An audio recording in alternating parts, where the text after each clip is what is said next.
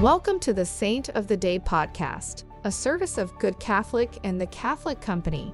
Join us each day as we share the story of a unique saint in 3 minutes or less. Today's saint is Blessed Charles the Good. Blessed Charles the Good, who lived from 1083 to 1127, also known as Charles I and the Count of Flanders, was born in Denmark, the only son of Saint King Canute IV and Attila of Flanders. He was 5 years old when his father was assassinated in the Odense Cathedral, after which he and his mother fled for their lives to Flanders. He grew up in the royal court in that country and accompanied his maternal grandfather, a count, on a crusade to the Holy Land.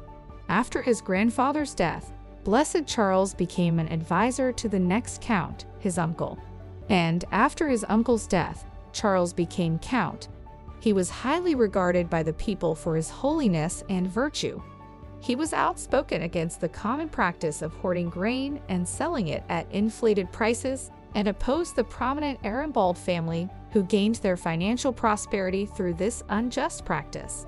On March 2nd, 1127, while Charles was in church praying, he was slain by soldiers loyal to the Arambald family.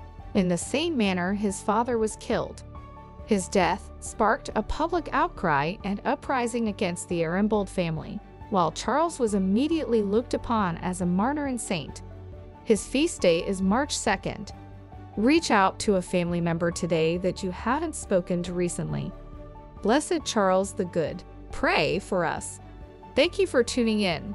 This is a Good Catholic podcast. If you liked what you heard, check us out at goodcatholic.com and make sure to subscribe to our YouTube channel.